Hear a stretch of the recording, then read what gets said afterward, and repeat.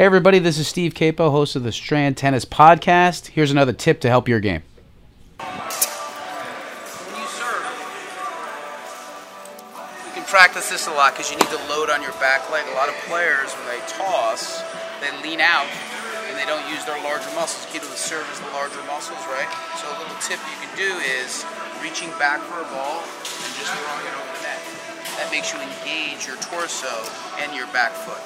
So when you practice, throw like 10 or 12 balls to get used to loading off your back foot and lifting. Hey everybody, Steve Capo again. Hopefully you enjoyed the podcast. If you enjoyed it, please share it, favorite it, and check out our YouTube channel. We have tons more videos and interactive stuff. Thanks.